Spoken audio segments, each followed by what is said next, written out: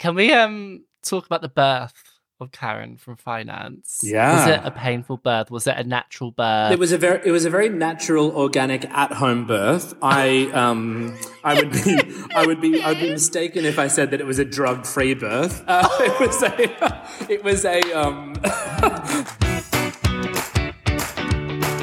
Hello and welcome to a cheeky little bonus episode of In the Frame.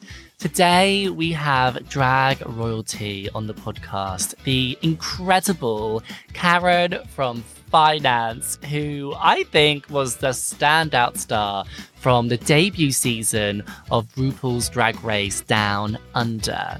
Karen has left Australia behind, come over to London, and she has been working. Most recently, she starred in a UK tour of Death Drop, and she's now starring in Tuck Shop's all-drag West End panto, Dick Whittington, starring as Alice alongside Cheryl Hole's Dick and Theresa May's Rat and Holly Stars' Cat.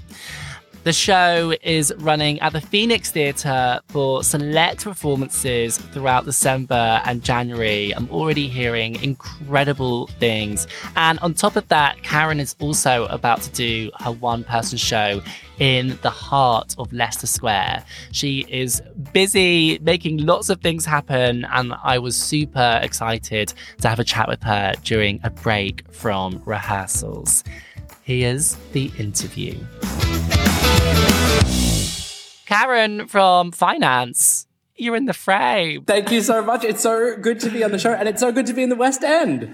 I know, you're a West End star now. I tell you what, I cannot wait to update my biography. It's just, this is like dreams coming true, you know, it's so exciting. Now we just did like an Olivier Award nomination. We just like... Oh, yeah. It's all just going to come flooding through after this panto season, you know? It's just going to be showering with awards. I'm basically the new Adele. Yes, step aside, Adele. Yeah, yeah, we'll have... 30 what? So you've had a whirlwind year, a whirlwind time. I mean, everyone has, but yours has been a whirlwind for some very different reasons. What's it like to suddenly be in London? Like, what gear is your brain in? Yeah, you know what? That's a really good question, and one that I need to ask myself.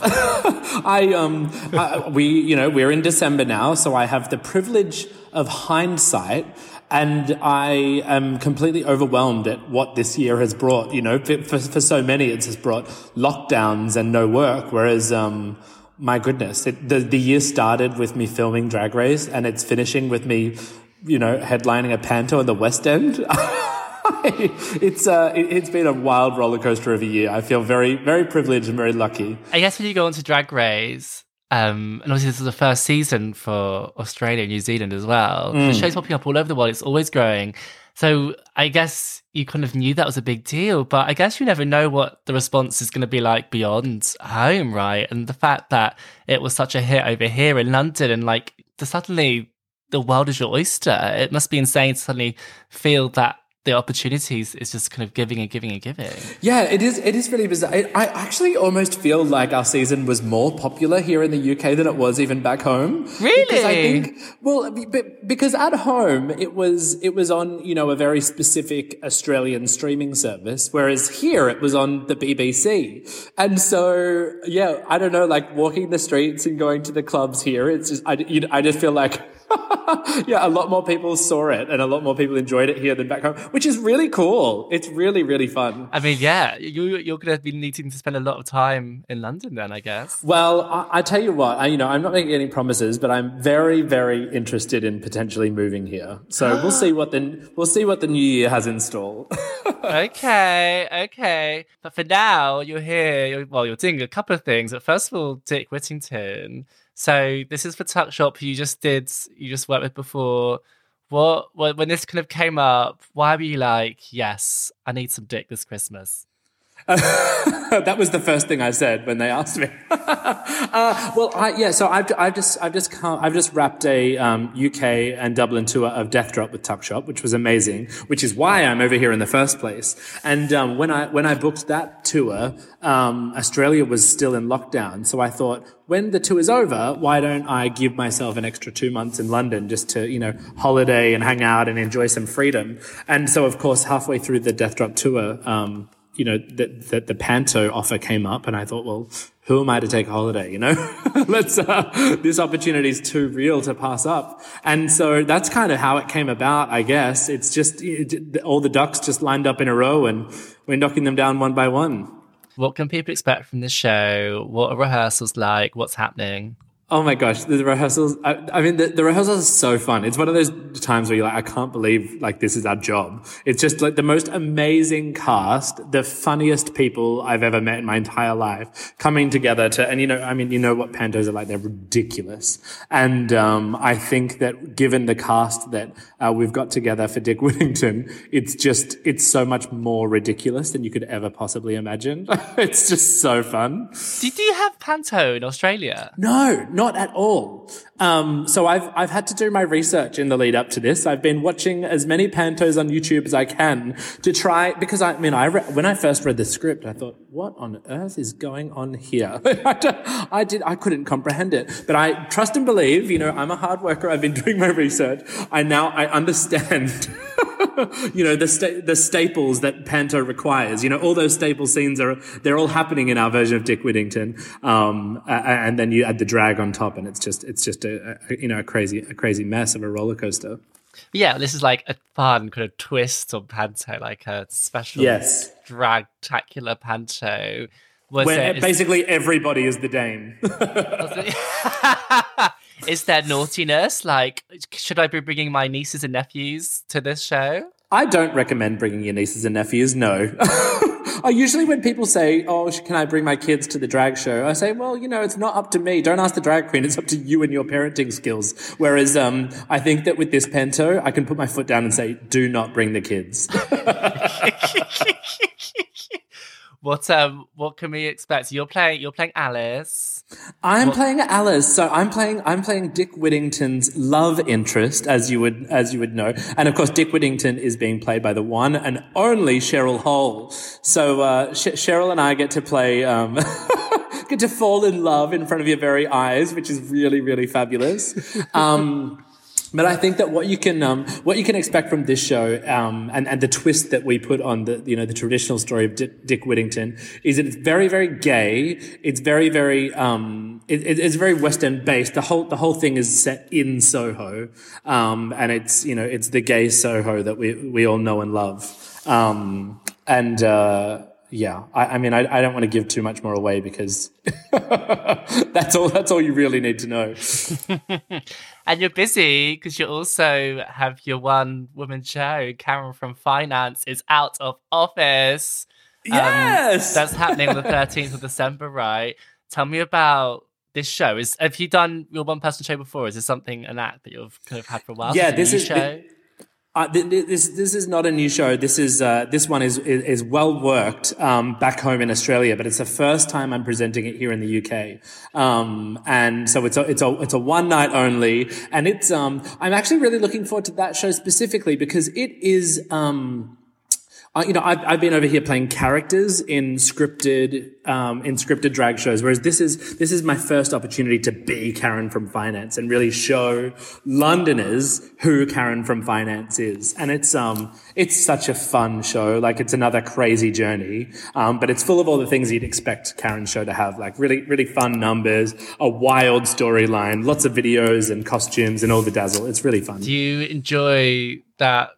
Or are you terrified of that feeling of when it is literally just you for like an hour versus when you're like doing something as a kind of like an ensemble? What are you like?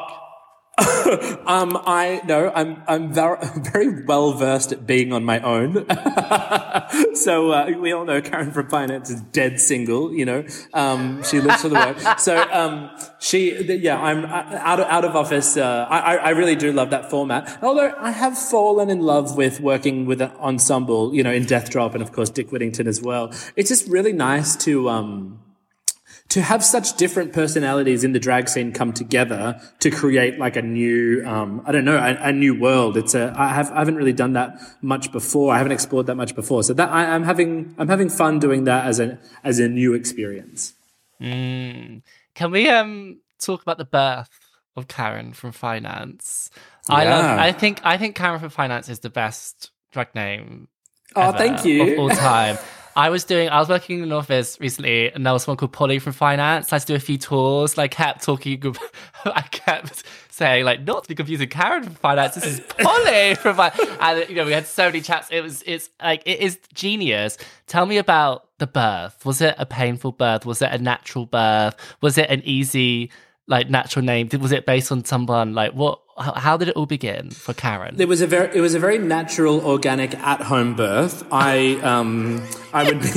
would be mistaken if I said that it was a drug-free birth. It was a Karen from Finance.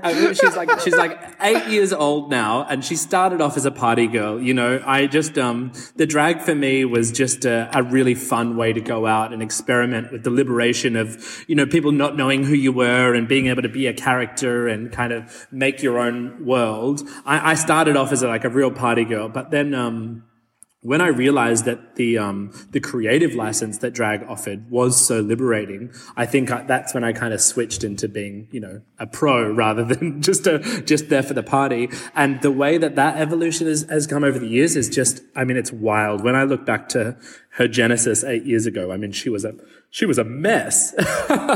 Whereas now she's a very refined, wise, older,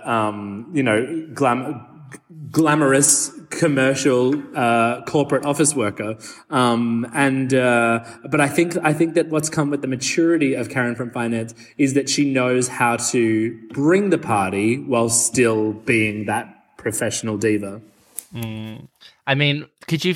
I just feel like the concept is there's no limits. On the show, you were on Drag Race, you were able to do so much with it. It was incredible. Yeah. Could you feel that Rue and the team, could you feel that they were appreciating the concept and what were you doing? I feel like you were onto something. You had so many strengths based, I think, just from the character you had created. Oh, thank you. Yeah, it's something that I feel really lucky to have come across because as soon as people hear the name Karen from Finance, they automatically know who that is. And in the early days, what I really loved is that I would just have to introduce myself to people, and they would almost come up with the jokes themselves. They'd be like, "Oh my God, Karen from Finance. Does she do this? Is this what she's like at the office? Is this what she's like at Friday night drinks?" And so everyone already knows and gets and loves Karen from Finance. And so I have the privilege of manipulating that and creating work out of it and making a show out of it. And I felt like the same thing happened on Drag Race too. I think Rue and Michelle, had their ideas of who Karen was already, and they were really excited to see that come to life. Tell me finally about coming into this Drag Race world. It is a global fan base, the social media attention. It's like you've literally walked into this different universe, and it's amazing. It's incredible. How I still think it's insane, the kind of level of commerciality, if that's a word, that is attached to the Drag Race franchise. What's it been like to come into this universe and to feel the love and to have, to be part of this? Well, feeling the love is still extremely overwhelming, and I don't think I'll ever get past that. It's really, really weird to be on the other side of the world, walking down the street out of drag, and people recognize you and spot you and call out and ask for a photo. That's just the coolest thing. But I think that my favorite thing so far is definitely becoming part of the world in terms of the sisterhood. And with there being all of these international franchises now, coming together with the other girls that have been on the show before and being able to share stories and thoughts and feelings and that sisterhood and the intercontinental connections that you can make with a complete stranger just because they've been on the show. There's something really special about that, and knowing that there's only a select number of people in the world that get that's really cool. The sisterhood's amazing. And you'll forever be a Down Under OG as well. Down Under OG diva. Yes, ma'am. So everyone needs to come see Dick Whittington at the Phoenix Theatre. And then Karen from Finance is out of office. In Leicester Square on the 13th In Leicester December. Square, in the Spiegel tent. Yeah, right in the heart of it. Literally, doesn't get bigger than that. Listen, thank you so much for your time, taking time out of rehearsal to talk to me. Good luck with everything, and I look forward to seeing lots more of you in London. Thanks, Andrew. Thanks for the chat. I'll see you at the show. See you at the show. You can see Karen from Finance in Dick Whittington, the all-drag West End panto at the Phoenix Theatre throughout December and January.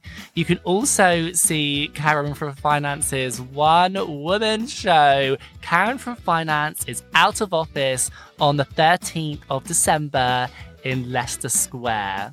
Thank you so much to Karen for taking time out of her day and out of her rehearsal schedule to record this episode of In the Frame. If you're enjoying this season, make sure you hit subscribe, hit follow, leave us a rating, even write us a review. And you can also join in with the fun on all things West End Frame on Twitter, Instagram, and Facebook. I'll be back on Friday with theatrical legend Anna Jane Casey, who is currently starring in the West End production of Cabaret. But until then, thank you for listening.